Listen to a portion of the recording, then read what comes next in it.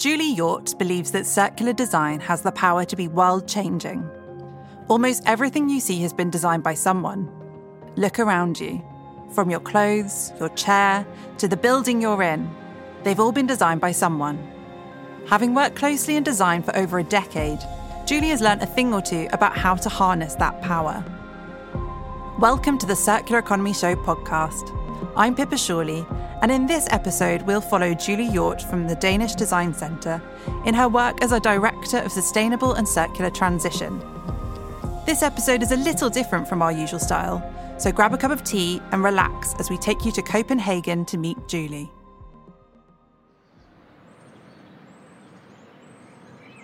When things get too complicated and too intense at work, I like to step away and find other spaces. And those spaces can, for instance, be when I go running by the beach where I live, which is great.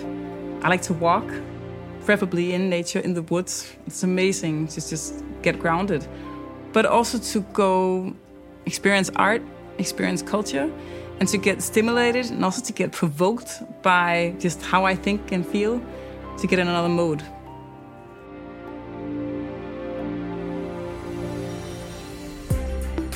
While I love design is not the solution to the circular transition. What's really important and what I think designers are really good at is about bringing people together. It's about bringing different skills together, different mindsets together, people from different layers of society and building new solutions. So a really big part of our work here at the Danish Design Centre and my work is facilitating that collaboration, getting people to work together. And I think this is a skill that we all need to have for the circular transition. The individual company cannot become circular alone. You cannot be circular in a linear industry, right? You have to reach out to your supply chain, your value chain collaborators. You have to think about new solutions. So we have to have that skill to work together. I've always found myself in projects where something needs to be pushed in a new direction, where people need to come together for a new problem that needs to be solved. And more we focused on circular economy, and we could really see how design could really contribute to this transition. It just made a lot of sense. I think that's where my work really became more and more meaningful, and that's where I ended up being the director of sustainable transition. And I've experienced that storytelling is such a crucial element of our work and our circular mission. And I think storytelling is actually really lacking in the debate today when we talk about circularity. I think for many people, circular economy is this vague concept. And if you look at the different models and illustrations, there's a lot of resource flows and it can be very technocratic.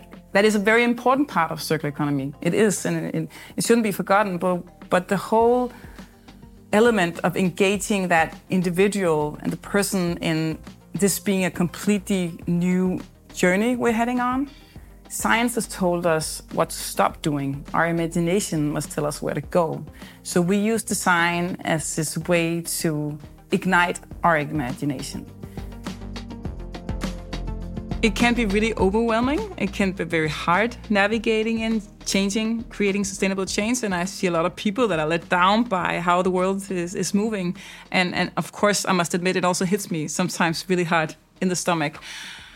But I just have to zoom in on what I might do. And I really hope everyone does that. So how might I contribute? What's within my power? What's in the power of the Danish Design Centre? My really great colleagues? What might we do? Let's not do what we can't do. Let's try to focus on how we can create something that might create new behavior, new change.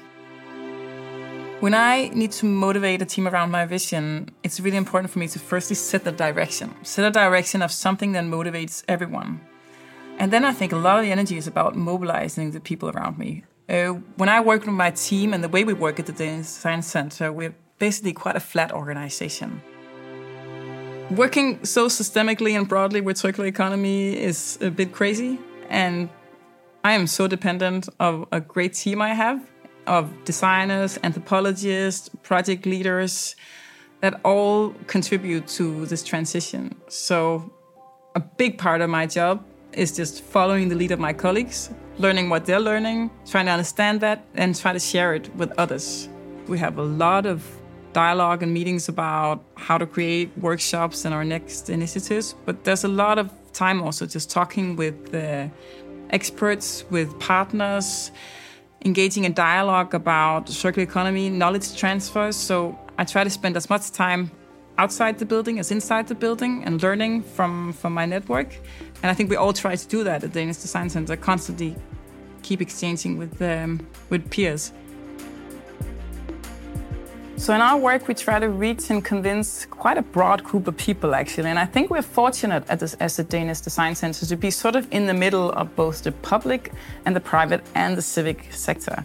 So we work with both companies, industry leaders, both big corporates that can really push a new movement, but also the SMEs that are really the majority of the stakeholders in the industry here in Denmark and in Europe, but also policymakers and inspiring new policy, inspiring new decision and new ways of working in municipalities.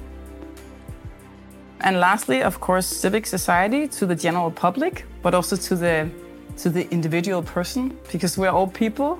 The business leader is a person, the politician is a person. And I think it's quite important when we talk about circularity that we also talk about, the personal aspects, and we talk to personal aspirations when we deal with circular economy. For me, success is not about having that, happy partner or happy business leader. It's about having seen that things are changing, that people are getting new insights and act differently.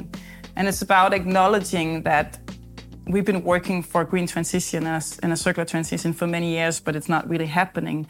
So things have to be radically different. I talk to a lot of people, also young people, that do not have a lot of faith in our future, that we see all these challenges. We see how everything is going in the wrong direction. There's a lot of insecurity about the future. And I completely understand that. I feel it too. But if we need to change something, what we must put first is something that motivates us, that motivates this new story.